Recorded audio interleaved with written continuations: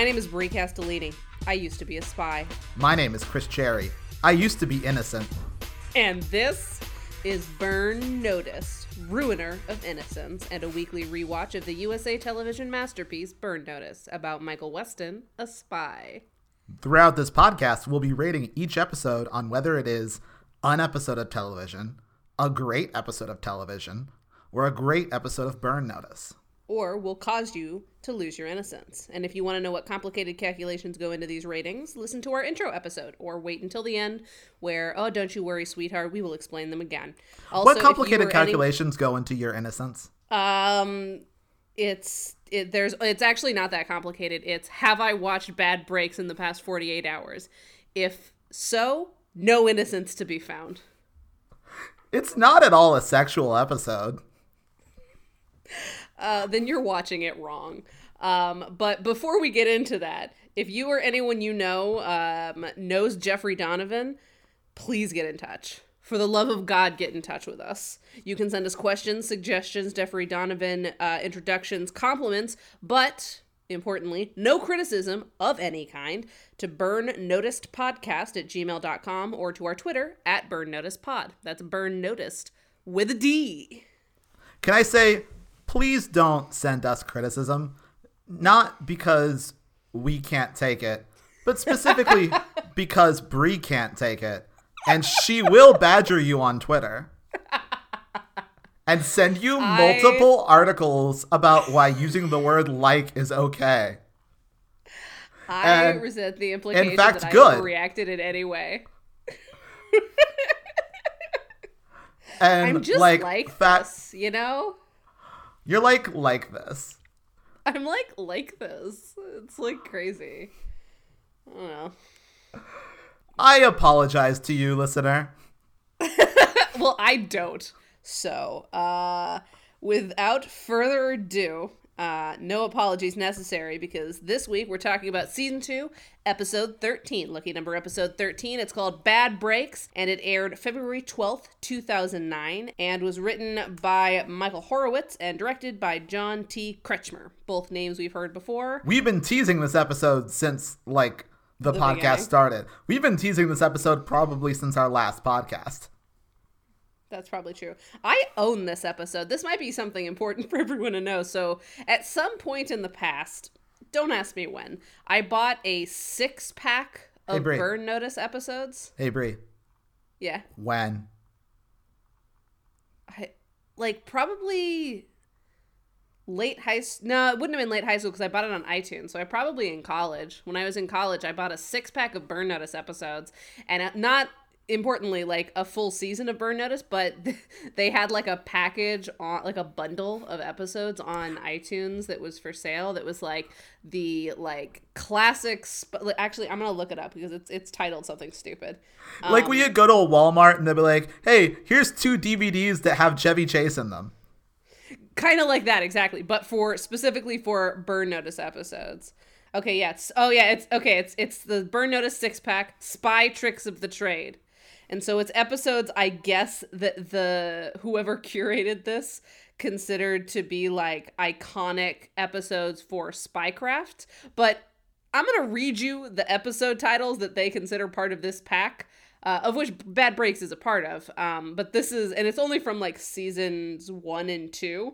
But this is what this curator considers Burn Notice's, peak Spy Tricks of the Trade episodes.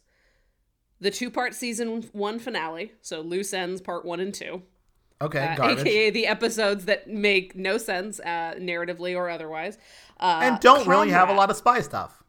Yeah, really not at all. But they were episodes written by Matt Nix, so I think there was a mandate here. Next up, they've got Comrades, which was the one where Michael is Sergey. Sergey, the human trafficker. Which I agree with that one. I think that one we really enjoyed as an episode. That's a good episode. I don't know how much spy stuff is in it. It was rated a great episode of Burn Notice, so it has enough. So yeah, exactly. Then Good Soldier. That's the one where Michael has his born again Christian monologue at the end where he like Christ. saves that girl from kidnapping. Honestly, I think we consider that a great episode of Burn Notice, but I also don't think that of all of the episodes, that would be one I would say that had the best spy tips in it. Very funny episode, not that. Then they've got Bad Breaks, and then they have an episode called Lesser Evil, which I think is the season 2 finale. So,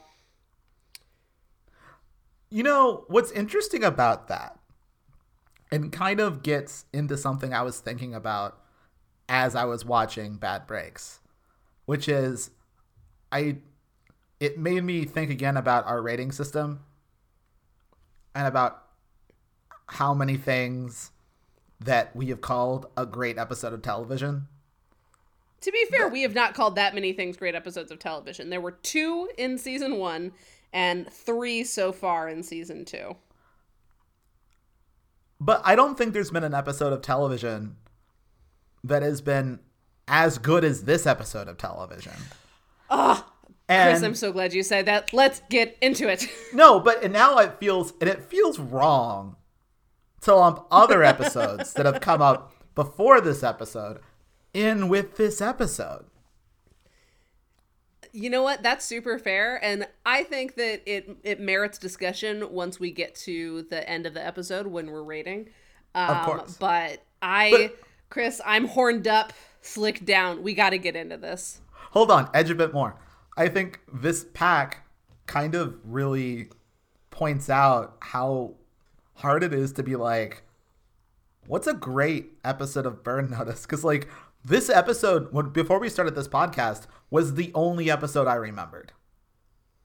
And I watched good reason. Exactly. And so how great can this show be?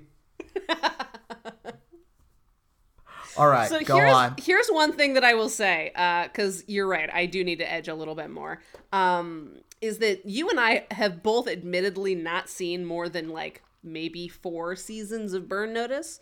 So I am fully willing to like allow for another episode to usurp the throne as my favorite Burn Notice episode, because it is a little bit of a bummer that my favorite episode is in season 2. But since we haven't seen, into the future, I am still holding out hope that something will, if not beat out Bad Breaks, like get close. And I mean, we've had episodes that have been close. Like Wanted Man was fun, but you're right, it's not the same. Yeah, like no, it's not. Okay, at the end of the episode, what we're going to do is I will go through what we've considered great episodes of television prior to this, and we'll put them, through the Bad Breaks filter and see how we feel in comparison. All right, let's do that. I'm excited. I think that's important. Okay, but before we can get into the weeds, which I so desperately want to roll around in, I need to read the IMDb description for the episode, which reads, Michael and former handler Jason Bly are trapped together in a bank robbery. The pair must work together in order to get out alive. That they must. That's exactly what even from the IMDb description, it's like, this isn't a complicated episode. It's exactly like what you need. It's so simple, but such like a powerful setup. Oh God, I love this episode. Because it's like a concept. It's an idea. It's a premise that isn't the premise that we do once every week. No, it's like, God, it's like so pure. It's such a pure episode. It is uncut by bullshit, even though they are technically moving like the season-long plot forward, because like the whole conceit is that Michael is trying to get details about this bank account that he got from his bomber. But like the episode itself manages to be like so beautifully self-contained. This would also, like, if I was gonna make somebody who'd never watched Burn Notice watch Burn Notice, I would give them this episode, and then I would say, if you want to watch more, go ahead. But I would. It's all downhill from here. But it's all downhill from here. But this is like a perfect like standalone television episode. Like you really don't need to know any context. You don't need to know what bank account he's trying to get. You don't need to know who Barry is. You don't need to know what the relationships between anyone is. It's just like this perfect like time capsule of television. Agreed. So, It's going to be interesting to see how we talk about it, given that, like, it's just good. And, like, we've had this problem before where, like, our episodes are less funny when we enjoy an episode. And so I'm curious to see if just my off-the-charts horniness for this episode will get us to, like, good entertainment while also enjoying a thing. So let's see when we get into the weeds.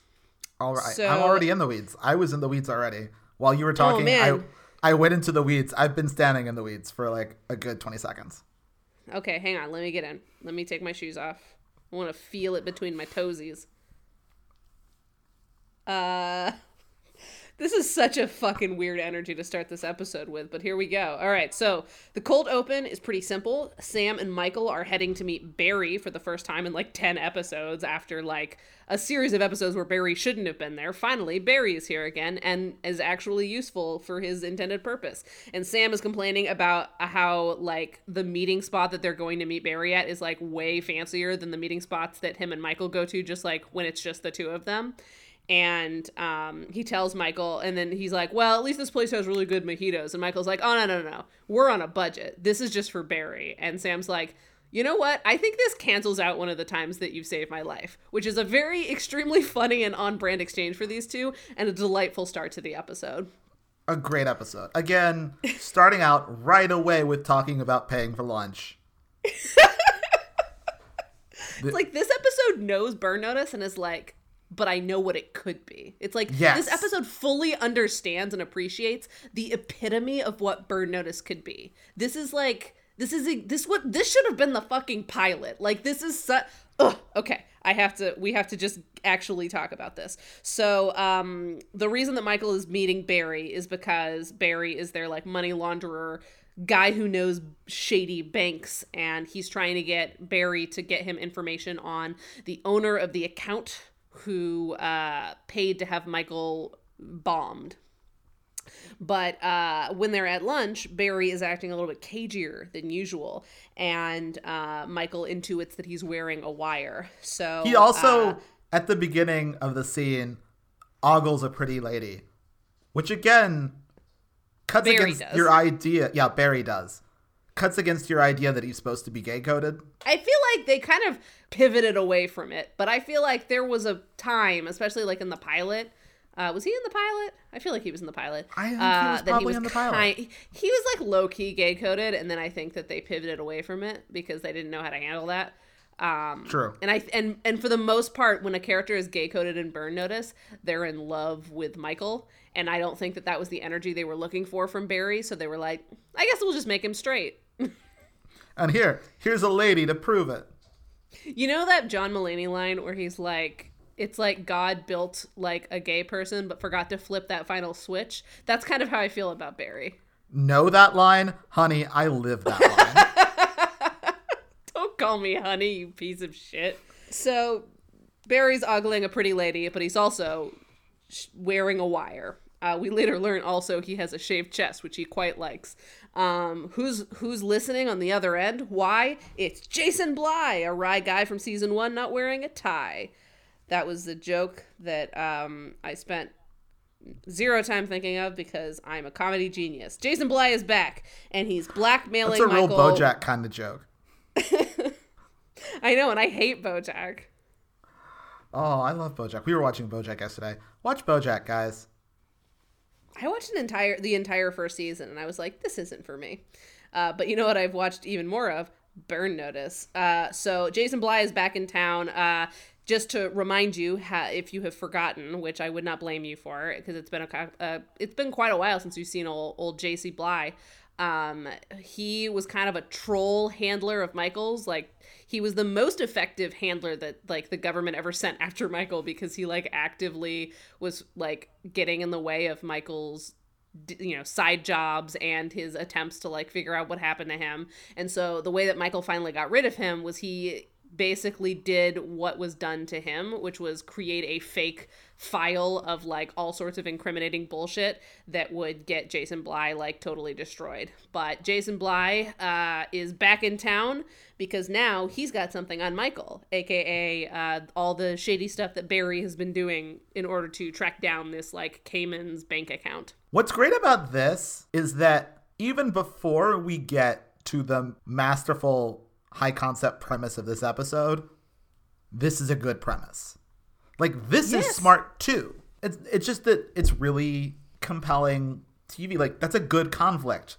Like, they're basically having to unblackmail each other, or like, and it's a nice way to bring this character back. And who was always one of the stronger pairings for Michael in terms of like day-to-day antagonist. Yes. Like, they have a really fun, like, antagonistic chemistry that I am very into. End of Cold Open. We come out of Cold Open with Fiona, who is playing the part of audience stand-in, who demands that Michael just use his blackmail file on Bly, as promised the last time that we saw him. But Michael points out to us, the audience, that the mutually assured destruction of it all is a little bit too much for him, and he would rather, like, play along with Bly for a little bit rather than, like, go nuclear. As they are having this conversation, they walk up to the loft but find that there's all this, like, biohazard tape out front because our favorite government troll has set upon Michael's loft with agents who are ripping apart all of his furniture and, like, you know, tearing apart his fixtures and things like that because Jason Bly has reported that there is toxic mold at Michael's apartment.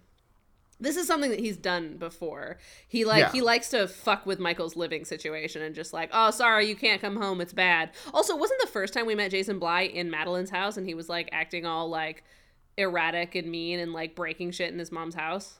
Oh, 100%. Yeah. Like, this definitely feels like of a piece with that and in character for Jason Bly. I also like that they say that Michael's loft apartment is unfit for human habitation, because that's a thing we already knew. And I think even Jason Bly was like, he makes some remark like, yeah, apparently this is unfit for human habitation, which is crazy. I thought it just sucked. Or something similar to that. Like, Jason Bly gets some of the best lines. And so as he's giving this monologue about how, like, oh man, Michael, your life's sure gonna suck for a while, he's just, like, smashing beer bottles on the floor of the loft. Like, oh, look, no mold in that one. Just, like, really casually as he's having this, like, monologue. It's a very fun setup. And so Michael's like, well, I'm not going to let you bother me, so I'm just going to go grab some clothes and head out. And Bly's like, oh, no, don't worry. I packed you a duffel bag. And it's just a duffel bag of, like, very luridly pink clothing because, you know, emasculating. It's good to get a little bit of homophobia in there. Yeah. It's important it's that, still burn notice. We got to remind people who we are.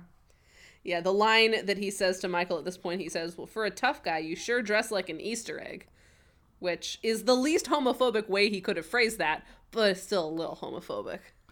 It's like homophobic, but like in the Festive? 70s. It's a joke they would have done on an episode of Three's Company. Yeah, I buy that. So Michael goes to stay with his mom for a little bit, who incidentally has a friend named Paula already waiting, who needs a follow-up consultation with Michael. Apparently off camera last week, Michael advised this Paula woman about a guy she met on the internet who was like starting to creep her out. He told her to like stop answering her emails and like avoid his calls, but unfortunately the guy didn't give up there. So the guy in question's name is Prescott, which should have been the first red flag, honestly. Oh, 100%. Like, that's a terrible fucking first name. I had forgotten that this episode even had a victim. Like, and I don't think it needs it. No, it doesn't. I think it was just a way to like get Madeline into the episode. It's the one concession to like Matt Nix and the structure of Burn Notice, that there has to be some sort of victim. Mm-hmm. Well, there has to be like an inciting victim, because there's always victims, but like there has to be one person who like hires him for the job. Exactly. For like half a second watching this episode, having not seen it in a long time, I thought maybe like it was going to involve Michael just getting some stuff for Jason Bly or something like that. But then I was like, oh yeah, no, that's right. There's a victim, because there's always a victim. There's always a victim. But this is like the most artfully woven, you know, spy life, real life kind of plot that they've had. Yes. Literally ever. So anyway, so Paula and Prescott were a match made in hell.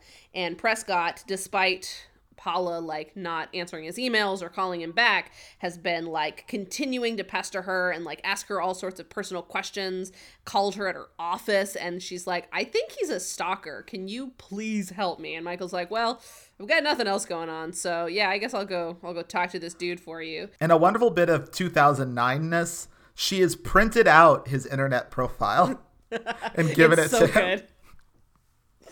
Yeah, his whole, like, internet profile with, like, and she, I guess, knows, like, or has been told, like, where he lives roughly, but not his address. So Michael and Sam go, like, to the neighborhood that I guess he's from and start asking around, but aren't really having any luck. So Michael and Sam just, like, go on a field trip together, like, let's find this guy and tell him to stop being a creep. But they don't find him. And as Sam's like, I'll go check on his IP address, but first I have to go on a date which with they a should have done heiress. in the first place. Yeah, I don't know why looking up his IP address wasn't the first thing that they did, but okay. But sorry, you were saying. Chris, are you saying that it's likely that someone on the internet is lying? That's crazy. It's on the internet. It's 2009. It's 2009. No one knows what's happening. The boys are about to split up. Sam to go have a date with a woman who's like a millionaire beer brewer. So, like, literally the perfect woman for Sam. And, you know, it's all jokes and jabs. But then Paula calls Michael. Prescott is outside of her work. She needs Michael to come right away. I like how Sam is a sugar baby. But he looks like a sugar daddy. So Michael heads off to the bank to, like, you know, go talk to this guy once and for all. Sam goes on his date. So at the private bank where Paula works, she's telling Michael about how Prescott has been essentially casing the joint all morning, and she still thinks that he is stalking her because he's been, like, driving by and, like, looking in the windows and all this sort of stuff. And Michael is starting to kind of put some pieces together, like, oh, I think something else might be going on. But before he can really say anything, Bly strolls on in, demanding once again his blackmail file. Before the two spies can get down to business, Prescott gets down to business, walking in with a huge bank robbery crew. This is a stick-up. So the cell phones are blocked, guns are out, silent alarm is dead, and a security guard is also dead. And Mark Sheppard is here. Mark Sheppard is one of my favorite character actors, possibly my favorite character actor of all time. Like, and also something that I love about him is that, like, he perfectly fits the mood of whatever show he's in. Because, like, we talked about how when Toby Ziegler was in that, like, one episode of Burn Notice, he seemed kind of out of place. Like, he really didn't seem like he should be there. He was not the right style of actor for this. Mark Sheppard Mark Sheppard lives here. This is where Mark Sheppard was born. Oh, Mark Sheppard does live here. I do think that Mark Sheppard did not quite fit the style of Battlestar Galactica when he was on Battlestar Galactica. That's interesting. You know what's funny is that was the first time I'd ever seen Mark Sheppard, so that was, like, my entry point for him, and so it doesn't seem quite as weird. But maybe if I went back to those seasons, I would feel differently since I've seen him in so much since then. But Battlestar Galactica, Mark Sheppard was my first Mark Sheppard. I mean, he's very peak Mark Sheppard in that show. It's just that show had always had kind of a more serious, grounded tone, and then Mark Sheppard shows up and he's like, cool blind cool blind alcoholic lawyer. Like, he's such an absurd character on that show. And, like, I mean, that show was also a show that gave that made what's his face, like, fat for a season with the worst prosthetics I've ever seen. I forgot about that. They did do that. I will never forget about Fat Jamie. Oh my god. Jamie is the actor's name. What is the character's name? Oh my god. Lee Adama. Fat Lee Adama. I will never Fat Lee Adama used to be my cell phone lock screen. Like, that's how much I fucking loved those awful prosthetics. God. Rob McElhenney actually got fat for It's Always Sunny. So what were you doing, Jamie Lee Adama? This has been your, Battlestar Galactica moment of this episode. We should rewatch Battlestar Galactica. We should. We don't have to do a podcast about it. Well, then what's the point, Chris? Come on. We're millennials. So Mark Sheppard is in the house, and so are all his crime guys. Bly and Michael are herded with the rest of the like office workers at this bank into a conference room and disagree about how to handle these new friends. Bly wants to go aggressive and just get out of this situation once and for all, but Michael, in peak Michael form, wants to do nothing. Bly manages to disarm one robber, but is quickly overtaken by how tremendously outnumbered he is. So someone is not as good of a spy as other people. And now Prescott gets to do a little speech. He starts this speech with his, like, this is how it is speech with a truly stone cold line, "Welcome to my retirement party." Fuck, I love this episode. Like, it's just fucking chef's kiss. Because this episode is Die Hard a little bit. It is! And Die Hard is also a great film. Exactly. Oh, yeah, no, I'm not saying that it's not. I'm saying that Mark Sheppard has to be Alan Rickman, and that's a hard role to be. And Mark Sheppard is killing it at being Alan Rickman. He really is. So at the end of his little speech about like, hey, don't fuck around or I will kill you, he shoots Bly in the arm. And it kind of looks like it's like just a glancing blow, but apparently it's much more serious than that. And so Michael immediately adopts his alias for the week, a doctor with absolutely no emotion in his voice at any point. And after sort of calming everyone down, the hostages are left alone, and Michael starts with like his version of how we're gonna get out of this, which is he's gonna fight like a spy, and I am fucking soaked down to my toes, says my notes. I'm gonna ignore that. I do like the way that this sets up the dynamic of Jason Bly and Michael, because Jason Bly is great and he's really smart and good at being a spy, but it really does seem like what Jason Bly needs is time to plan. Like, it seems like Jason Bly is bad on his feet, and on his feet is where Michael lives. No, it's so true. And it's also like it immediately sets a dynamic of like Michael as Bly's caretaker. So not only has Bly like failed to get them out of this situation, but now he has to trust Michael for like two different reasons. One, to like save his life and arm, and two, to like save his life and the lives of everyone here. And so that like immediately changes the dynamic of their entire like relationship, and it's so good. It just puts a little bit of hurt comfort in there. Just a taste. Just a little treat. Yeah, you can have a little hurt comfort as a treat. Michael instructs all of the hostages that he's in the room with to covertly start tunneling through the drywall into the next office over, and then leaves the conference room very confidently, despite being like held at gunpoint because he needs medicine. A beefy bad guy follows him around with a gun, suspicious but not quite ready to tattle to Mark Sheppard yet. So Michael is going like full bulldozing con man in his like very deep doctor voice, where he's being super condescending to the guards, just sort of like rambling as he walks about the office, gathering like a first aid kit and like pills from people's desks and like a bottle of alcohol from someone's drawers and all this sort of stuff. But he's also gathering other types of materials that he could like maybe improvise into something later on. But because he's got this sort of ongoing monologue, the guy is like distracted. It's like the, sleight of hand works if you distract people, and have them look over there when you're, grabbing a stapler over here. It's very fun. It's just like a nice, like very dynamic moving scene as he's like going from cubicle to cubicle. He also picks up a stepped-on, discarded cell phone from earlier. Like earlier in the episode, like one of the office guys tried to call out and like one of the bad guys stepped on his phone and just like, left it on the floor. Really quickly, why? Because the cell phones are jammed, so why would they need to... Yeah, exactly. That is a fair point. I mean, he's a crime guy, and crime guys like to destroy property because he's they the don't muscle. care. He can't think. He's the muscle. Yeah, he's the beefy one. Yeah. He's very beefy boy. He's a beefy boy. Beefy. He can't think good. He's got beefy. He's a beefy boy, but a meager brain. He's got beef on the brain. That's what he's got. So, anyways, so one of the items that he collects while he's like going through the office is this discarded cell phone. He manages to distract. What if there had just been a line? like later in the episode where that one guy was like, I tried to call with my super cell phone.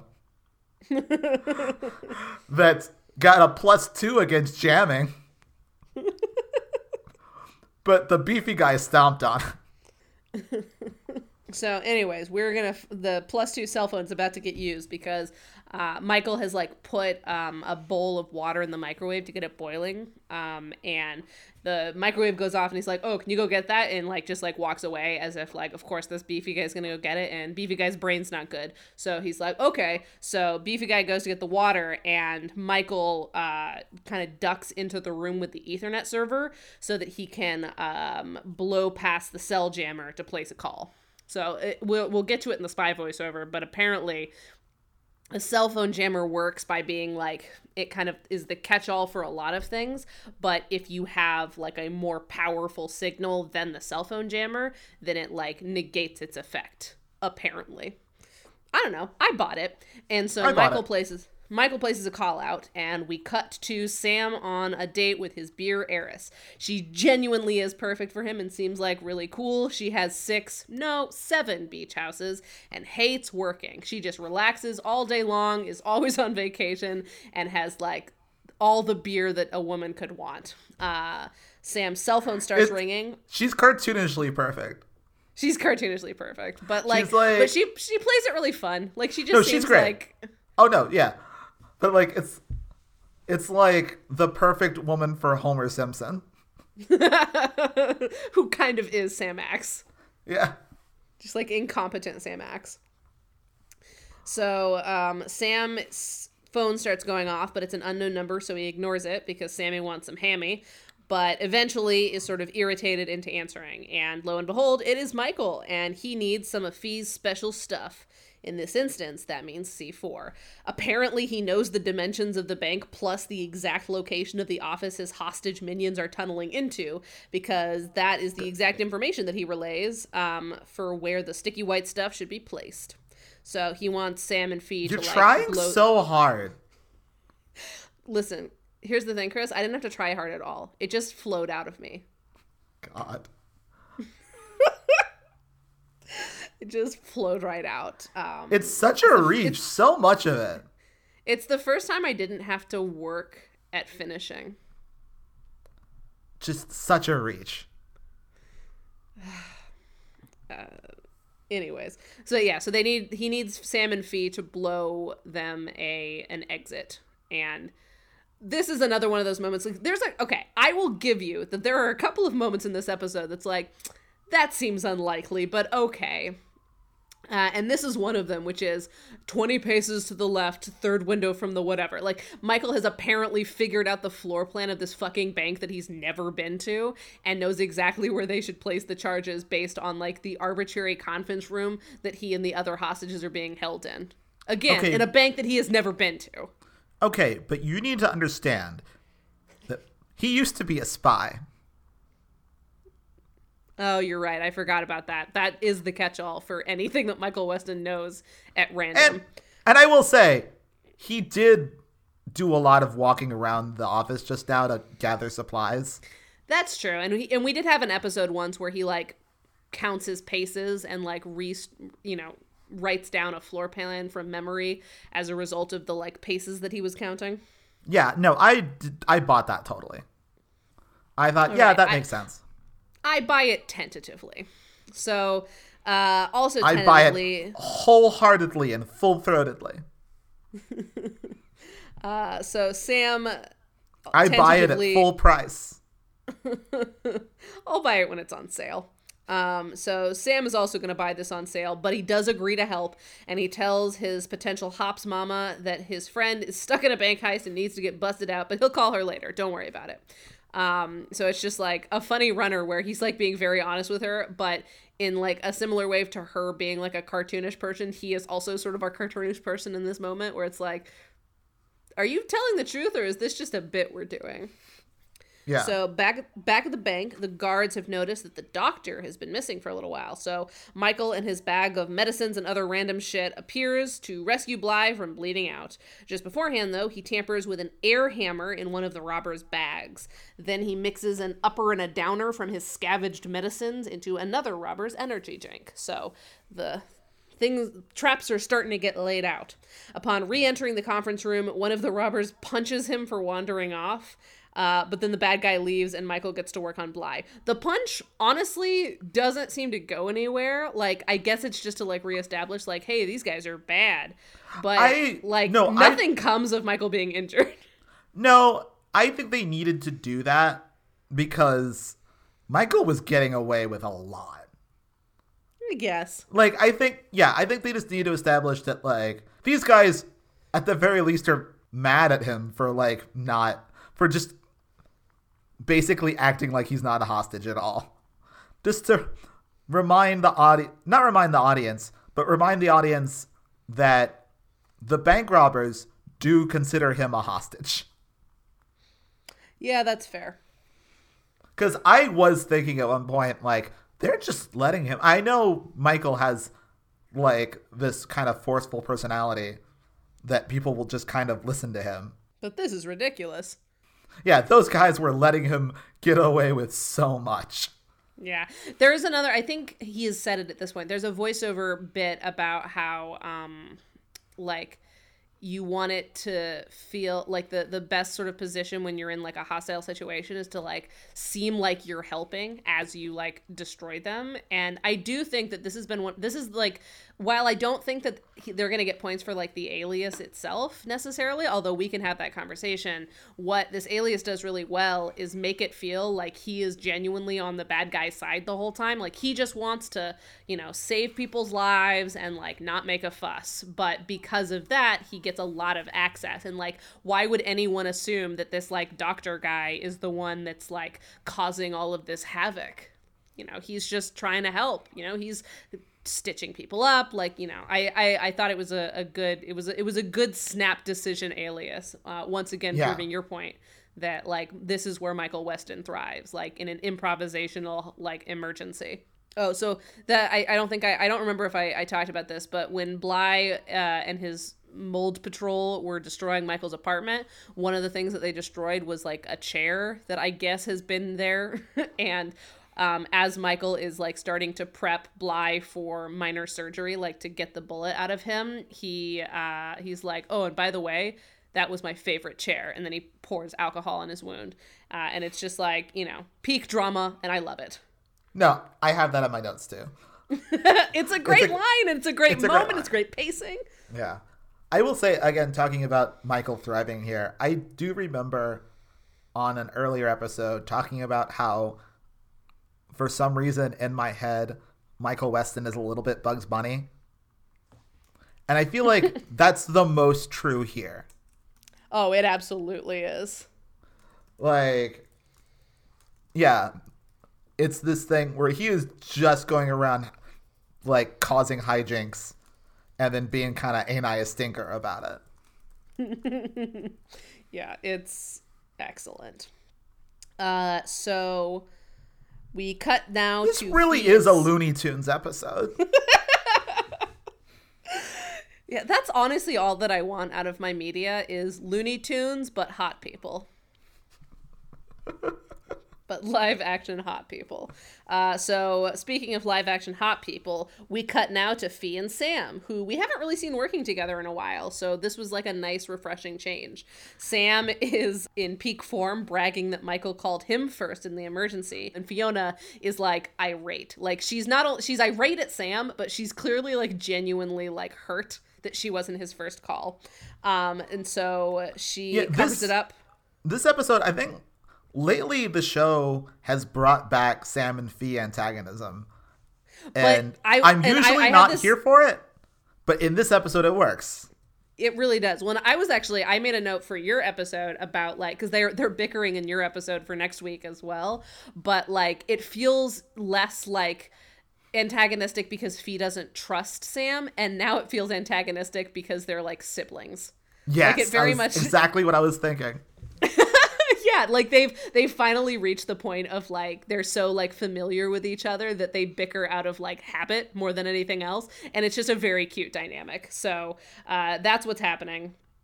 And they're just like arguing and like going to set the charges. Back at the bank, Michael handily rids Bly of his new arm jewelry and stitches him up. The office pals are making progress on their tunnel into the next office, but they need to move faster if they're going to get out of here alive. The vault is being emptied below, and they have no idea how long that is going to take. And the silent alarm confirmed was never tripped, so they are all on their own. One of the bad guys comes into the room at this point. Dr. Michael is needed downstairs. Cut back to Sam and Fee outside the bank. Fee is still hurt about Sam getting called first, but goes to set the charges where Michael asked her to. Then down into this is also notable in that like we've given Burn Notice a hard time before for doing like intercut scenes and sequences like this really poorly, where it'll be like a full scene and then like 2 seconds of a different scene and then back for another full scene as if it's interspersed and happening simultaneously. But like this episode, I thought did a really good job of not wasting my fucking time. Right. Yes. No, everything about this episode is really economic and efficient, and its execution and like its cutting, it's all very well done. Yeah, and even when, like, not a lot happens, like that sequence, you know, Fiona and Sam continue to bicker and place the charges. I didn't feel like it was time wasted or like, oh, they had to do this because we have to see what they're doing. Like, it felt like a necessary piece in, like, the ratcheting up of tension because, like, you know, there's all of this uncertainty, you know, what are the bad guys going to do? How long do they have to, like, rescue everyone? You know, are Fee and Sam going to make it in time? Is Michael going to keep everyone alive for them to do so? Like, it feels like it's a building block rather than just like a, you know, plot servicing exposition dump. And I really appreciated that. Yes. So Dr. Michael down in the vault is tending to a guy whose air hammer piston came off into his leg, you know, after it was tampered with. After giving this guy a pill that Michael claims is for pain, a voiceover hints that it might not be, Michael demands to use their liquid nitrogen gun, which he'd seen them use to get through a lock earlier, to cauterize this wound. Mark Sheppard is extremely suspicious, but after a back and forth, hands it over. Michael directs him to tie up the wound while he preps something, but as soon as Prescott's back is turned, Michael blows the nitro into Prescott's gun that's conveniently laid right next to him because he didn't holster it before helping. Listen, it's a 42-minute show. Give them a break. I am fine with it. I mean, I'm always fine with little things like this in the episode. You're very charitable this episode, Chris. I know, sure because you're not soaked to the toes. I mean, I was about to say, I'm more willing to be fine with things when like the macro stuff is so good and like everything is working. But What I do like about this episode is that Michael's doing a lot of things. But everything that he does feels opportunistic. Right. Yeah. Like, it doesn't feel like he all of a sudden has this like perfect 10-point plan that he just executes a bit at a time. It's just like, I'm going to just do whatever I can to fuck with these guys. And then based on their reaction, I will figure out the next step from there. Exactly. And it wasn't like his plan was, oh, Mark Sheppard will put his gun down and I can put like fucking liquid nitrogen in it. It felt more like, oh, Mark Sheppard put his gun down. I could put liquid nitrogen in it. Yeah, exactly. And there's also a couple of things that he does that don't really amount to much, but that like could have if he had more time. And that's what also that I liked is that he's doing a lot and not all of it perfectly fits into his plan. It's more just like he's kind of doing everything and then whatever works first, he's going to like pivot towards. Cause like the thing later with the pills that he's about to give Mark Sheppard and things like that, like that, those things never go anywhere. But like, it's just an example of like Michael being like, I don't have a plan, so I'm just going to do whatever I can to like, you know, take control of this situation. And I thought that was a really smart choice because usually they're like in the interest of efficiency, he only does like 2 things and they go perfectly, and that's really boring. Yeah. Cool. So Prescott's gun has been nitrogened, so we have that to look forward to. But everyone is called back upstairs because the tunnel gang has been discovered. But just when an innocent office grunt was about to get got and be punished for their insubordination, Bly makes a heroic sacrifice and takes the fall. He's like, this is a good and important beat. Yeah. Like, Do you want to talk about it? yeah, no, yeah, because I think like this episode doesn't work without this beat. I actually think because I think it's so important that we establish that like Jason Bly is awful, but also like not a bad person. Like the fact that like it he's willing to like step in for this innocent person or like this guy, this civilian, because like he's still, I guess, an agent or whatever and does his duty and stuff like that, adds dimension to him and makes the fact that at the end of this episode they're able to have like a detente like believable because like he's not chaotic evil. Right. I kind of think Bly is chaotic good. Yeah, but the thing is that he didn't seem like he was chaotic good until this moment. Yeah, no, I think I agree with you. It is a really good moment. Like, and this is one of the few episodes of Burn Notice where like we are allowed to see the shades of gray, because like this, we've talked before about how this show really like has a hard time dealing with like nuance and giving people complications because of like how it is structured. Like the episode with the vice president from the West Wing, where like the thesis was supposed to be about like how Michael Weston has done some fucked up stuff and like, is he actually a bad person, doesn't work because nothing Michael Weston has ever done has been morally ambiguous. But like Jason Bly, and like even in just this episode, like is able to contain multitudes in such like a fun and like surprising way. Yes. So anyways, Bly contains multitudes and like steps in the way and is like, nope, you can shoot me, it's fine. But luckily, Prescott's... His multitudes are about to come out. His multitudes are about to come out, but luckily Prescott wants to do the deed himself, but his gun just got, and when he shoots at Bly, his gun is fucked and it explodes in his hand. Prescott screams for another goon to shoot Bly instead, but Michael takes this, momentary change of plans to step in the way himself and essentially bargains a life for a life. Like, Prescott, I'll fix your hand if you let this guy live. Like, take the stuff, guard them, whatever you want, but, like, please don't kill this man. I'm a doctor. Hippocratic oath, etc. Prescott agrees for the moment, telling his guards to get the rest of the office workers down into the vault so they can kind of keep an eye on them as Michael goes to treat his hand. A few minutes later, they're all taking folks downstairs in shifts. One of the robbery guys tells Prescott, who is still being tended to by Dr. Mike, that they are running a little bit behind schedule. Should they call the boat? Prescott, like, obviously knows that this is not great, that this random hostage knows that they have a boat. So he's like, hey, get downstairs with the rest of them. But it's too late because Michael's got a lead. Michael joins up with Bly on his way downstairs and asks him to help him with a diversion. He asks Bly if he trusts him, and with zero hesitation, Bly's like, yeah, what do you need? Which is some primo enemies to lovers shit, and I am here for it. It's so good. It's so good. And it's genuine and earnest. It's just like, we are professionals. We don't have time for our petty bullshit. Like, what do you need? My blood brother. It's not just that too, because it's not just that they're being professionals. It's that like Michael's earned it. Like, this episode earns this.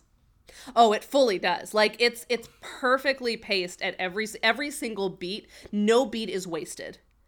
Yes. Not a single moment of this episode is wasted on nonsense. Not only is it not wasted, but like every single beat like functions in a way to believably get these two characters from disliking each other to being cool with each other. And like it never feels unnatural.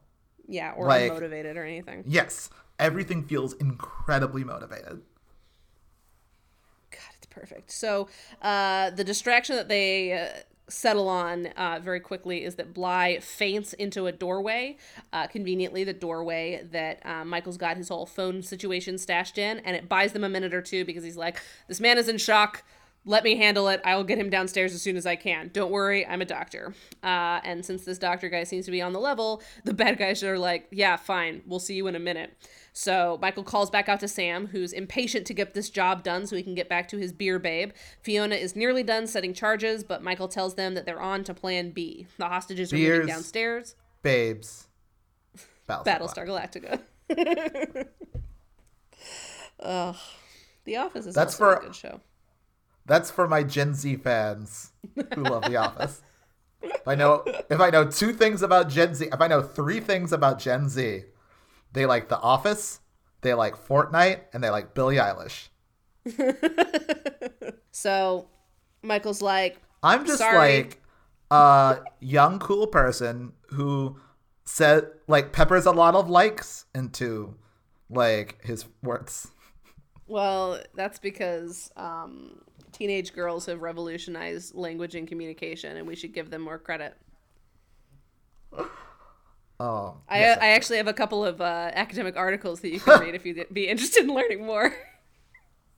I also have a podcast episode if that's more your speed. I want to be incredibly clear that I am always making fun of Brie. I am not making fun of our listeners. I love our listeners. I tolerate unless them. they hold questionable political views. Like the listener who was mad that we were like, hey, don't call the cops on people because, you know. Yeah. Police brutality. Oh, boy. Okay, so to finish out this call that Michael has put out to Sam, he's like, don't blow up that office. That's not going to work anymore. But I know that a boat is involved somehow and that the bad guys are communicating with said boat via a walkie-talkie signal. So it can't be far. Go find a boat and their frequency so that we can, like, try something out. I don't know what, but just, like, figure it out. And this is, like, another example of a time where Michael doesn't have a plan yet. He's just like, I found some new information. Go see what you can do with it. You know, they just need some leverage. So there's no specific thing that they're doing. They just need to find this information and then kind of go from there. So Bly and Michael stumble downstairs, but not before Michael briefly fucks with an elevator using a door jam. Downstairs in the vaults, the bad guys discover the busted elevator as Michael tends to Prescott's hand. As Prescott laments that the bank must be cursed, Michael sleight of hands a wrench from a robber's bag into his doctor's bag. As Prescott continues to get super superstitious, Michael blandly states that he needs a few items upstairs for further medical stuff and asks Prescott if he wants some meds. Again, Michael forks over some pain pills, but not even the voiceover wants to spoil this surprise yet. Back outside, Sam and Fee test several frequencies on a walkie, trying to find the right one that the bad guys are on, when Sam decides that he needs to call his new lady friend so she doesn't worry. They finally get the right frequency, but it's encrypted. Fiona remarks that she can't believe she was wasting her time while Sam was buttering up his bimbo, a great line with equally great delivery. They decide to go find an in-range marina to narrow this down further when some cops roll up nearby who could blow this whole thing up before Michael has the chance to get folks to safety. Fiona heads to distract them while Sam heads down beachside to find the getaway boat. It turns out that Fiona's way of distracting the police officers away from the obviously being robbed bank is to steal a cafe cart's tip jar and then claim that she did it because the vendor was leering at her. This cop is weirdly, like, not concerned at all about a broad daylight theft. I mean, it's not really. I mean, it's a theft, but, like... She steals his tip jar. That's his property. But the thing is that she takes the tip jar and then stands there. Like... But the cop doesn't even say, like, ma'am, please give him the tip. Like, he's just like, you guys deal with it. And then he gets, like, another call and, like, leaves. I also really quickly want to acknowledge that in your notes, you said the cop is weirdly nonplussed. And then I think you questioned whether or not you used the word nonplussed correctly. And so you said something else instead. I did. Did I use nonplussed correctly? Here's the thing. I don't know. I don't know either. It's one of those words where either it means exactly what you think it means or it actually means the opposite of what you think it means. Like yeah, it's bemused. exactly that kind of word. And I can never remember which one it is. Or like spendthrift. Yeah, no, I appreciate that you pointed that out and that you knew exactly why I did what I did. You know me so well. So anyways, the distraction ploy works, the cop is gone, and then Fiona, like, as soon as the cop leaves, she just, like, hands the tip jar back and orders a coffee. And the cafe cart guy is like, what? And it's very fun. Michael, back in the bank, Michael checks on Bly and slyly slides him the wrench, telling him that if something bad happens, to make his move. Michael also reclaims the actual pain pills that Michael had given him earlier. Bly tucks away his new weapon as Michael does a switcheroo with the pills and brings Prescott the wrong ones. Finally, we learn what pills he's been giving out to all the bad guys whenever they want pain medication. It's pilocarpine, which I have spelled wrong in my notes, but is spelled correctly later on. Prescott is suspicious again, which I really appreciate. I always love when, like, the bad guy of the episode isn't just, like, willing to go with Michael's bullshit. And it's happened, like, 2 or 3 times now where, like, the bad guy seems to be someone who has seen Burn Notice before and is just not willing to, like, say yes to the first weird thing that Michael suggests. So he's like, how about you take some too?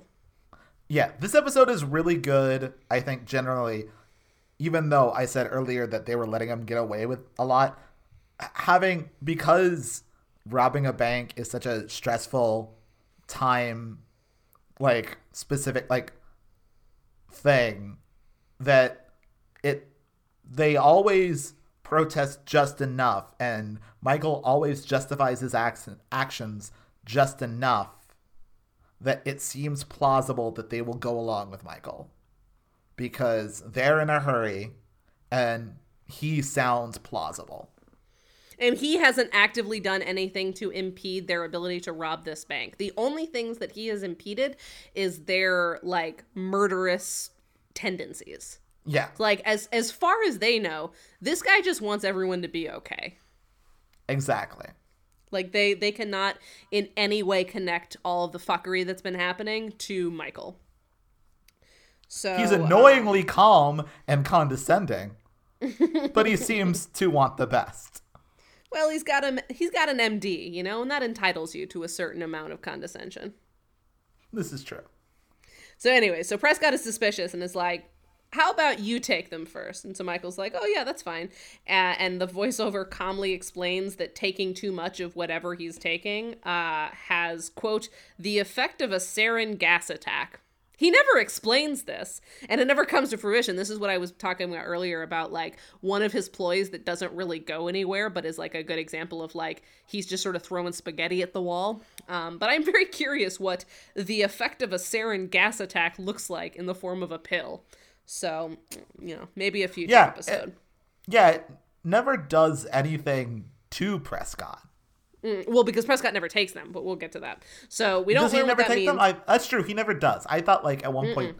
Are you sure? And this is, yeah, I'm sure. No. Because, like, that was my that was my example earlier of, like, some of the, because Michael is just sort of, like, doing a lot of stuff, some of it just doesn't connect, and this is one of them. So so Prescott is gonna, after Michael, like, takes it and, like, proves that he swallowed it, Prescott's like, I'm gonna wait and see what happens to you, which is, like, a second layer of, like, genuinely good suspicion. Like, yeah, that's probably good. Don't just, like, watch a guy swallow some pills and then be like, all right, you seem like you're fine, I'm gonna take them immediately. Like, I guess they're not cyanide.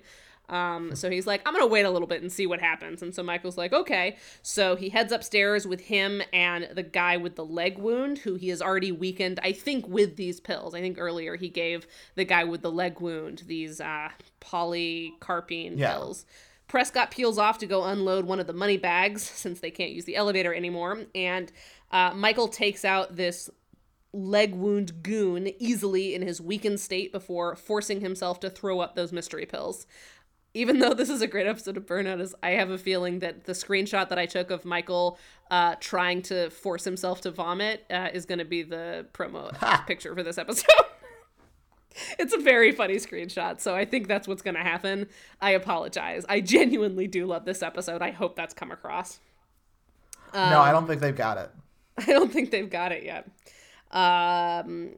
So cut to the marina. Sam makes a little bit of progress finding the getaway boater. Back at the bank, Michael relieves the Can I say newly really passed out quickly? Sure. We come back to Michael, and God bless Jeffrey Donovan. He is really acting out, I just threw up. Like, he looks like he is suddenly so, like, weirdly out of it. And not out of it, but, like, he looks, like, tired and, like, unstable sick. and Unstable. And he's just like, I can just, like, hear the director being like, okay, remember, you just threw up, and action. Yeah, old Kretschmer. Give me more. It doesn't look like you just threw up. Really sell it. And he does. Michael relieves this newly passed out man of his gun, but there's only one bullet left in the chamber. Better make it count. Michael then hears the bad guys speaking nearby about how they're wrapping up, and there is a new policy that they've put into place. If a hostage is seen their face, the hostage dies. So everyone. That's not great. Downstairs, the hostages are instructed to move away from the room that they're in to the vault itself, and Paula remarks to Bly that they're absolutely going to suffocate in there. There is not enough air for this many people to be in the vault once they're locked in. The hostages are starting to get anxious, but Bly has learned his lesson and tells them all to be patient. Everything is going to be fine. Back upstairs, Michael calls out to Sam one final time, who has found the boat getaway driver, and suggests that they use something called Project Quicksilver. Right as Sam walks up to the boat guy to make his move, though, his lady friend calls. Fuck, this is a well-woven episode. My God. Anyways, this relaxed beer lass thinks correctly that Sam's life might be a little too intense for her in her early retirement millionaire bliss, and reluctantly, while sticking up the boat boy, Sam agrees. So that D-plot has been wrapped up. It's wrapped up, and it is really good. I did appreciate that he was doing this while he was getting, like, boat guy. Because that was the most unbelievable, like, Sam takes a call. I was like, why is he picking up this phone now? But I mean, I get it. But it works. And it is really good. I enjoy it. Yeah, while she's talking, he is, like, telling the guy to put his hands up and, like, turn around. Like, he's, like, making a minor arrest while he's on the phone with this woman who's like, yeah, I think your life might be a little intense for me. So, very fun. Great button for that scene. Back to the bank. The robbers are about to start loading up the truck. They've got, like, all the money bags, like, in the lobby area next to the dead body. And Michael, hidden nearby, removes the silencer from his gun and then hides the now much more compact gun, like, in his belt as he goes out front to where all the money bags and all the bad guys are. And he's Is that why he takes the silencer off so he can shove it in his ass? Yeah. Okay.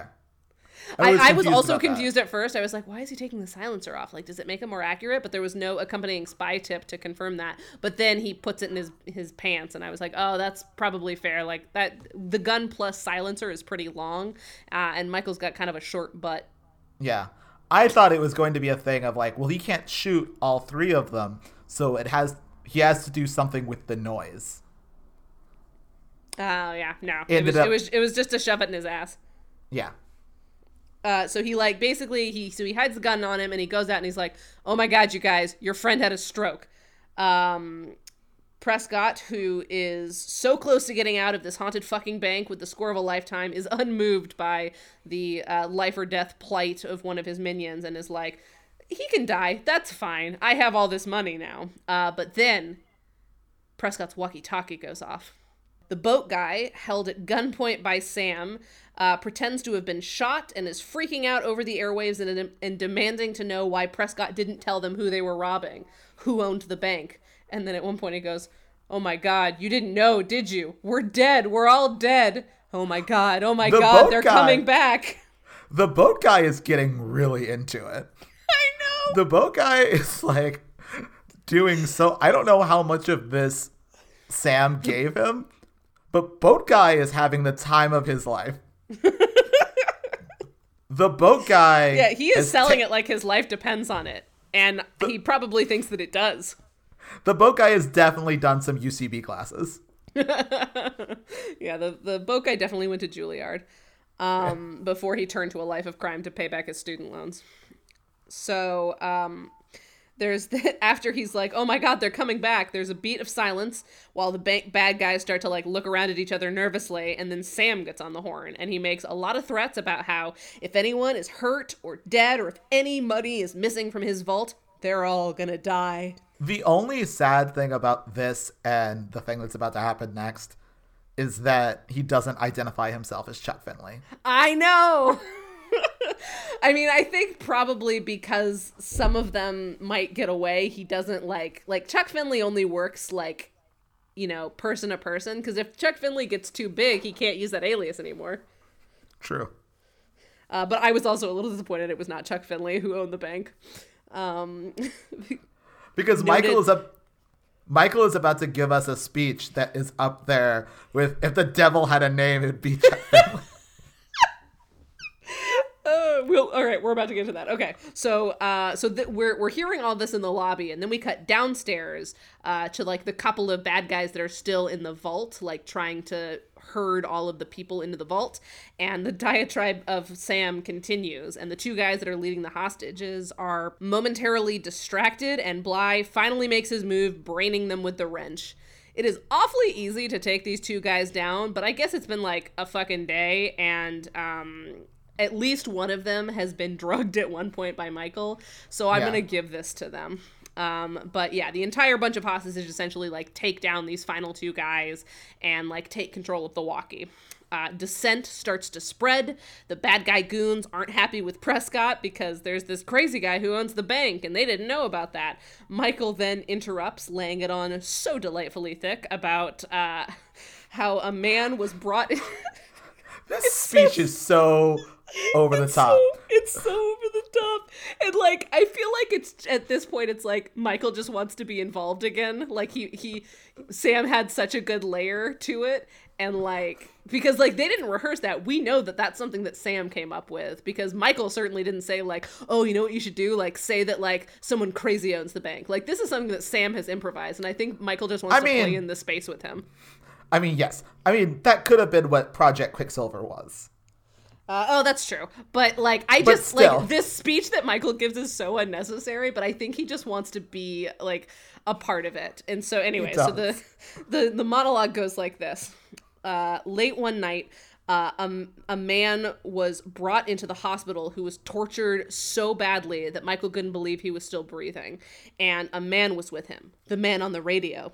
Michael will never forget the voice. He the man on the radio put a gun to Michael's head and told him that the man who he had tortured had robbed him and that he wanted Michael to save him so that the pain would last longer. Michael did what he could. And the reason that he's even in the building today is that he was instructed to come here for his money, his blood money. Quote, what I like about that is that it feels like halfway through Michael's like, oh shit, this is kind of a coincidence. I need to tie it together so it doesn't feel random. This is what I'm saying, is Michael didn't have a plan when he started this speech. He's just like, this is going to be really funny. And then he says, quote, there's a place between life and death. Amazing how long a man can linger there. What I love about this too is that this is more than this doctor has emoted the entire episode. It's so funny. Like, the whole time he's just been, like, calm condescension. Like, verging on annoyed sometimes. But now he's, like, haunted and... Yes.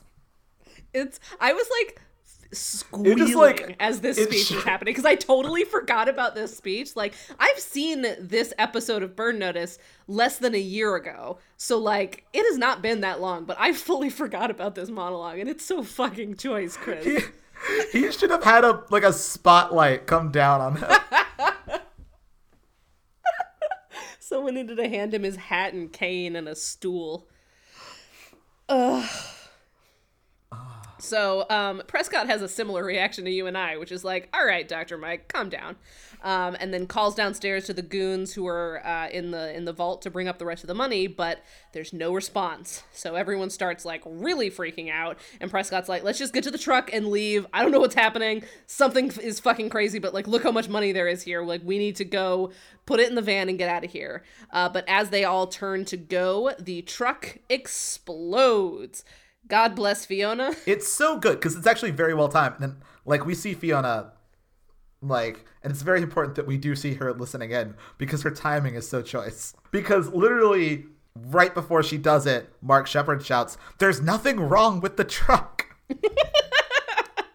And then like half a second later, like the entire truck explodes, like this beautiful giant explosion. And then we see Fiona is standing nearby and sipping a coffee from that cart that she semi-robbed earlier, which I thought was a great detail. The remaining goons are ready to revolt, so Prescott just shoots all of them. He just kills everyone. And not Michael, for some reason.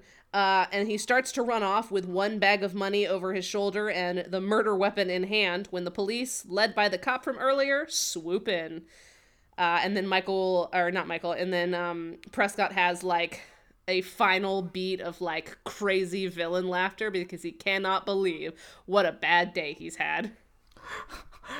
Mark Sheppard sells this so well. It's just like, oh man, it's so unhinged. It's such a perfect like button for the bad guy this episode. Yeah, and it's not like an "I'm so evil" laugh. It's like, no, "I'm so fucked" laugh. It's like, I cannot believe it. This day is like, you have to laugh. Mm-hmm. Well, Michael like even that. remarks to him right before he leaves the building. He's like, "Man, this really isn't your day, huh?" Oh God. And that's a wrap on Mark Sheppard. And that is a wrap on Mark Sheppard. So everyone is safe. Michael and Bly crash next to each other in a couple of chairs and pass back and forth the alcohol that Michael's been using on wounds for its original purpose and reflect on the conversation they were having back when they were enemies, not lovers. Bly now trusts Michael implicitly and promises to make things right at the loft and with Barry. And Michael's like, well, if you're in a helpful mood, I do need one more favor. And Bly's like, yeah, all right. We are in love now. Paula and Madeline debrief about Michael's amazing braveness as Michael fishes out a hidden file from Madeline's broiler. And like in this very small scene that's actually like genuinely really charming, where Madeline like sees him pull this stack of papers from her broiler and she's like, what, you think that I'm just like never gonna use my broiler? And he's like, well, I've been right so far. And it's just like this really quick back and forth, but it's like really cute. And I don't know. It's No, it like, is. It's good. It's so simple. It's so simple. Scenes with Madeline are better when they're simple. Yes. And so Paula leaves and Michael starts to follow her out because his toxic mold issue obviously has been taken care of. And he reminds us that this has all taken place over the course of a single day. But Madeline seems like genuinely bummed that he's leaving. Like she was kind of excited that he was going to stay the night and like they were going to have some mother-son time. So he agrees to stay for dinner. It's very cute. It's a very nice scene. Once again, keeping it simple. Madeline and Michael, very sweet sometimes. Yes. Back the next morning, Barry and Michael debrief. Barry is off the hook, and Michael doesn't hold a grudge, but suggests that the next time that Barry's wired up, he should offer to pay for lunch to tip him off. Because the parallel start and end of this episode is who's paying for lunch? I almost think that they shouldn't use that as a tip-off because that's all anyone ever talks about on this show. Yeah, but basically all everyone ever talks about in the show is like, Michael, I feel like you should be paying for lunch. Hey, Michael, can you pay for lunch if I do this for you? Hey, Michael, you know how you have no money? And refuse to get a job? Pay for my lunch. Buy me a mojito. But like a nice one.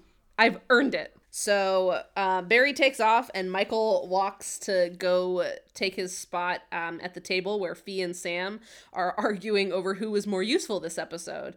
And it turns out they're still bickering because Fee's hurt feelings have continued about Sam being Michael's first call. They continue to like escalate this argument with Michael like attempting to like break in until finally he reveals that actually he did call Fee first, but she didn't answer. So from now on, Sam actually will be his first call. And it's such a funny button. It's just like, all right, children, listen. So back at the apartment, Michael is taping up his favorite chair as Bly looks over his blackmail file that Michael has generously turned over. Bly, for his part, has found the bank and banker attached to the account number that Michael has, but the account is just a number.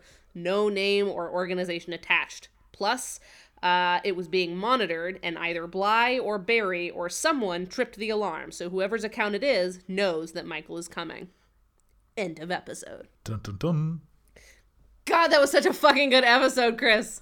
Like, I talked about it on Twitter, and I've talked about it with you, but I was so scared to review this episode, especially because it was my episode, and, like, taking notes, like, inherently ruins the TV watching experience. And, I mean, I don't have time to watch the episode twice, like, once for enjoyment and once for notes. Like, who has that fucking time? But, like, I was not disappointed. In fact, deconstructing this episode made me appreciate it more because, like, it is a structural thing of beauty as much as it is an experiential thing of beauty. Yes, agreed.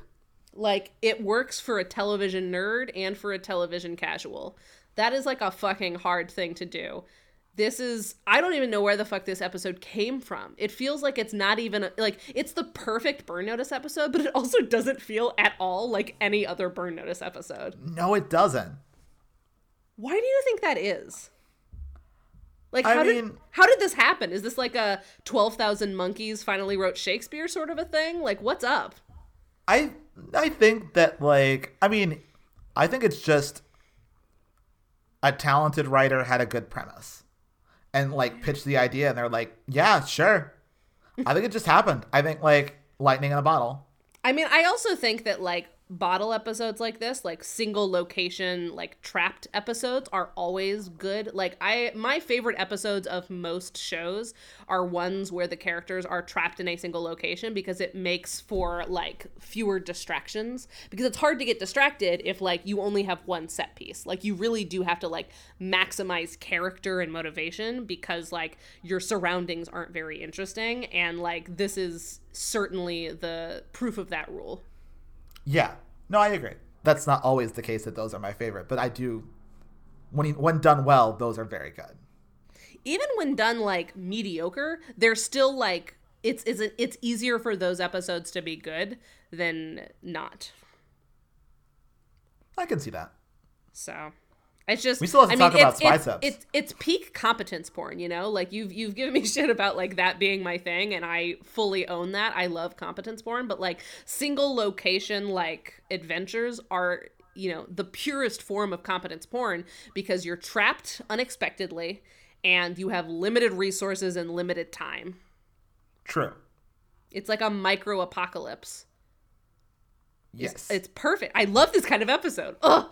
Fuck. Okay. So I have 12 here that I thought were, like, okay spy tips, but I'm willing to give a few of them away because I know that we're going to hit our mark no problem. So number 1, government agents have to stay within the law, but they still have plenty of options to hit you below the belt. Sometimes a bullet to the head is a lot easier than a slow death drowning in red tape. I don't know why I kept this. That's not nothing. That's nothing. Okay, hang on. Do you ever think about what Burn Noticed merch should be? Do you think we should sell merch to our 80 listeners a week? Yeah. Well, there's no downside. And I'm just saying, like, should there be a shirt that says that's nothing? Cool. Okay, so spy tips. Number 1, there are a number of different choices when you take over a building by force. Do you keep the hostages face down on the floor, or do you move them into a room together? How do you cut all lines of communication out? And how do you deal with the place's security methods? Whatever your style, hostile takeovers are about one thing: total dominance. So this one is, I will admit, is sort of on the fence, but because of, like, how many considerations there are in this short period of time, like, it almost acts as, like, a checklist for, like, if you're going to take over a building, these are the things that you need to think about. And even if, like, individually, like, yeah, no shit, it's sort of a helpful little, like, to-do list when you're taking over a building. I agree. Cool. No, this Number one's good. 2. In a hostage situation, any idiot can steal a gun and start shooting. It's a great way to get a bunch of innocent people killed. Keeping people alive means fighting like a spy. And fighting like a spy means disguising attacks as attempts to help. It means making acts of man seem like acts of God. I like that. That's good. We can keep that. It's good. Also, it's pretty good writing. Yeah. Nice job, Michael. Number 3, cutting through a wall with scissors isn't as hard as it sounds. Start at an electrical socket and saw through the hard surface of the drywall, and the lower layers are a lot easier. Yeah, no, that's good. That's that's not a thing I had thought of. And I was like, oh, yeah. I learned something. Yeah. Number 4, in an enclosed space, getting around a cell phone jammer is a game of who's got the stronger signal. A cell phone jammer broadcasts a powerful signal over a range of frequencies, but it can't compete with an entire Ethernet wired to serve as one big antenna. Sure. I can't do anything with that, but that's practical. Yeah. If I was smart and went to spy school with Michael, I would know how to do something with that. Number 5, the massive air pressure that makes air hammers effective also makes them dangerous. Tamper in any way with the locking collar that holds the bit in place, and the air hammer becomes a very inaccurate gun with a single bullet. Yeah, Yep. no, that's good too. Yeah. I could probably even do something with that. All right, so we're already at number 5, but let's keep on trucking. Number 6, mixing medications is always a bad idea, especially when one's an upper and one's a downer. Anxiety and allergy meds together are a scary combination, and that's before you add the caffeine of an energy drink. Not a Red Bull, specifically. If you add it to a non-denominational energy drink. Yeah. Yeah, no, this is also good. Cool. Number 7, liquid nitrogen can cool a wound to 150 below, freezing the cells and cutting off blood flow. Supercooling also damages metal. Freeze the inside of a gun, and the next time it gets hot, it'll rip apart as if it's loaded with the wrong ammo. This one I'm curious about the accurate or the trueness of it. For which part? The fact that it can cauterize a wound, or the fact that Yeah, it can... the wound part. Yeah, I was wondering, that was actually, I was going to say that too. It's like, that was the one that I was more like, do I feel safe using this as medical advice? But I mean, Michael you shouldn't Weston do says it. so it must be true. I mean, you shouldn't do it, obviously. But like, I'm just wondering if it's effective. Hang on, I'm going to look it up. Can liquid nitrogen cauterize a wound? Yeah, sometimes a physician uses liquid nitrogen as a less painful alternative, though it is less effective. Okay, good to know. Good to know. All right, that's definitely a good tip then. Hell yeah. And it's kind of 2 tips for the price of 1. Yeah. Number 8, elevators have so many safety devices that they're easy to sabotage. Disable any part and the entire system shuts down. This one's slightly vague. Well, but like paired with the on-screen, he just like Yeah. puts a door jam into the door mechanism. And Yeah. I also No, buy that as like advice. Like elevators are such a like potentially dangerous thing that if something goes wrong, of course they shut down. They're not going to fucking risk it. That makes sense. No, yeah. Cool. Number 9, life with a hypochondriac mother gives you a useful knowledge of pharmaceuticals. In low doses, pilocarpine causes dry mouth. In high doses, it has roughly the same effect as sarin gas attack. So we still don't know what that means, but we do know that specifically pilocarpine is bad in large doses. The thing I want to know really quickly, Ed, does it cause dry mouth or does it cure dry mouth? I don't know. Let's look it up. I'm in a helpful mood today because I'm so happy to have watched this episode. Yeah, you're being very nice.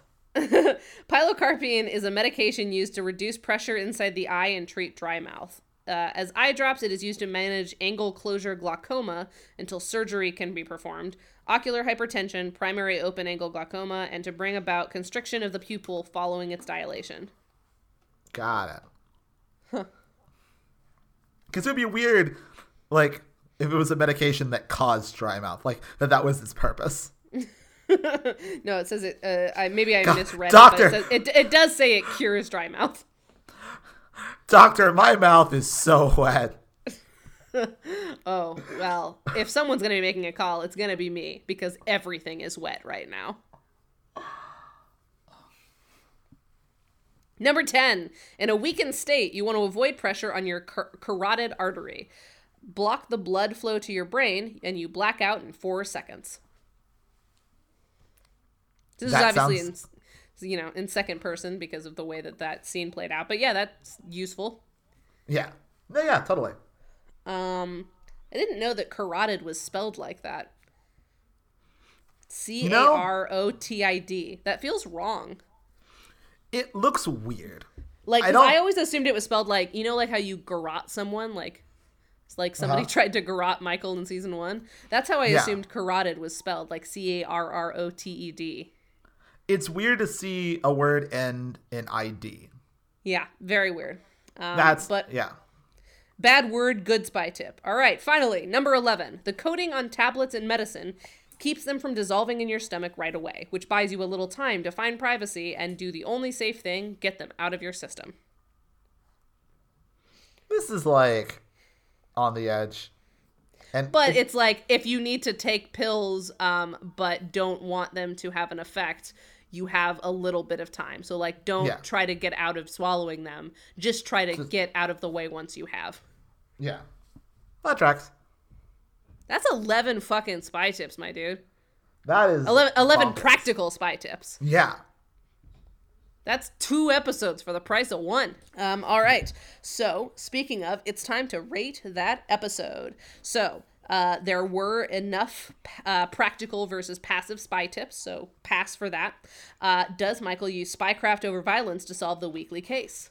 Hell yeah, he does. Hell yeah, he does. Yes, boy. Fuck, this is a good episode. I love this episode so much. Number 3, does he unveil or revisit a distinct alias? We were going to talk about this. I don't think he does. Like, he doesn't have a name, and he doesn't have any like specific credentials other than I'm a doctor and I talk with zero emotion in my voice. Yeah, I don't think that is enough for it to be an alias. Yeah, no, I don't think this is an alias episode. No, this is definitely not an alias episode. It's a Burn Notice episode. Were the sidekicks used well? So did Fee get to blow something up, and did Sam get to be peak Bruce Campbell? Hell yeah!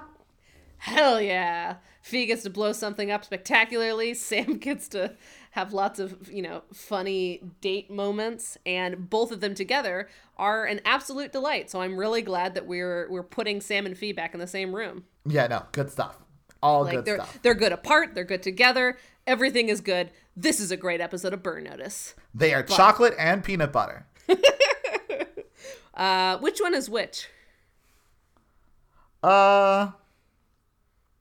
Fee is chocolate. Sam is peanut butter. Yeah, but Fee is like a higher cacao percentage. Yeah, like a dark chocolate. Definitely like a dark chocolate. Yeah, so there's like a bitterness to it, and it's like, yeah. Or like sometimes you get that dark chocolate and they've put like a little bit of chili pepper in it. Oh, hell yeah. And that I think still might be good with peanut butter. Okay. Yeah. It's a great episode of Burn Notice. However, and this might be controversial, do you think that this is a great episode of television? I mean, again, now we're at this thing of like, we've declared other episodes of Burn Notice great episodes of television. And none of them were as good as this episode. No, not a single goddamn one. Okay, so I want to actually briefly go through those before we make a determination, although I think you might be able to see what we're putting down. Okay, so the first episode of Burn Notice that we ever considered a great episode of television. Yeah, you'll be able to see what we're putting, like, no one at this point thinks we don't like the episode. This might be the first episode that Reddit isn't mad at us for. Okay, so the first episode of Burn Notice that we thought was a great episode of television was season 1, episode 6, Unpaid Debts. So this is the episode where we first meet Sam's Navy SEAL buddy who fucks Madeline. Right. Yes. The one where there's boat smugglers and like a gang of some kind, and they're fighting over money that was hidden in a boat. Yeah. No, that was good. That was fun. It was a fun episode. Yeah. Not as good as this, but yeah. No, certainly not. So the second episode, the only other episode in season 1 that we considered a great episode of Burn Notice was season 1, episode 8, which is called Wanted Man. So we've talked about this one a lot. This has been kind of our North Star for a while. This is the episode where Fiona decides to become a bounty hunter for a little while and spends the entire episode trolling someone who could have played the Mountain on Game of Thrones. Yes, that's right. That was also a very good episode of television. But there was also a lot of like extraneous bullshit that, Bad Breaks just doesn't have. True, yes. Okay. Then in terms of season 2 episodes that we thought were great episodes of television, we've got episode 1, season 3, Trust Me. That's the one where that guy lost all his money to a loan shark, so they con the con men. As Michael is trolling a Pakistani spy to get information about Carla. Yeah. That's the one with Zeke. The one with Zeke. Yeah. Yeah. No, that was good. That was good. That was an okay. Yeah. Nothing special. Next up, we also considered episode 4 of season 2, a great episode of television, Comrades. We've actually already talked about that this episode. That one, I think, is one of the closer ones to the, quality of Bad Breaks. Only because, it was just a genuinely cool and fun setup that they seemed to have to, adapt to a lot. In spite of it being a Nate episode. And I will say, I do think for me, in general, when talking about TV, that is the thing that pushes, a really good episode into a great episode, is, being really well executed, but also having, a very unique or interesting concept or premise. Yes, definitely. And then finally, the only other episode of Burn Notice that we have considered a great episode is season 2, episode 7, Rough Seas. And it's the one where Madeline's boyfriend comes back to town and Michael plays a beta man. That's right. What's one of the last episodes that Michael Horowitz wrote? Let me find out for you. Because I remember he wrote one that we really liked. Yes. I know he wrote Turn and Burn, which is the season 2, episode 2. The Tunisian counterfeiter episode, which we thought was kind of a silly episode. It did not get a great episode of Burn Notice thing. No. But he was also writing with Rashad Razani, so maybe it was a bad pairing. Oh, he also wrote Comrades. Oh, he did write Comrades. Okay. And Rough Seas. Yeah, exactly. I knew. So the Michael Horowitz has now written 3 of the 6 or 7 great episodes of television that have been spread across these 2 seasons of Burn Notice. So yeah, Michael Horowitz, man. Michael Horowitz. He also he's the guy that wrote on Prison Break. Not for as long. He only wrote 3 episodes, but it's a fucking good show. This is a great episode of television. It's fun. It's well paced. It's well motivated. It's well performed. It's interesting. It's varied. The stakes are there the entire time. The tension is perfectly paced and ratcheted up. It's just a truly well done piece of television. It is. I Do you feel like the fact that they could make this episode means that we need to be harsher on future episodes? I have this thought. I was wondering that. I don't know. I think... Because it does feel like kind of an extreme because it's so good. But also, it totally tracks as an episode of Burn Notice. I didn't watch it and think, this is a great episode of a different television show. It's absolutely an episode of Burn Notice. It's just the best possible version of it. Agreed. And so, as a result, I kind of do think that we need to be harder on future episodes because we know what they're, capable of now.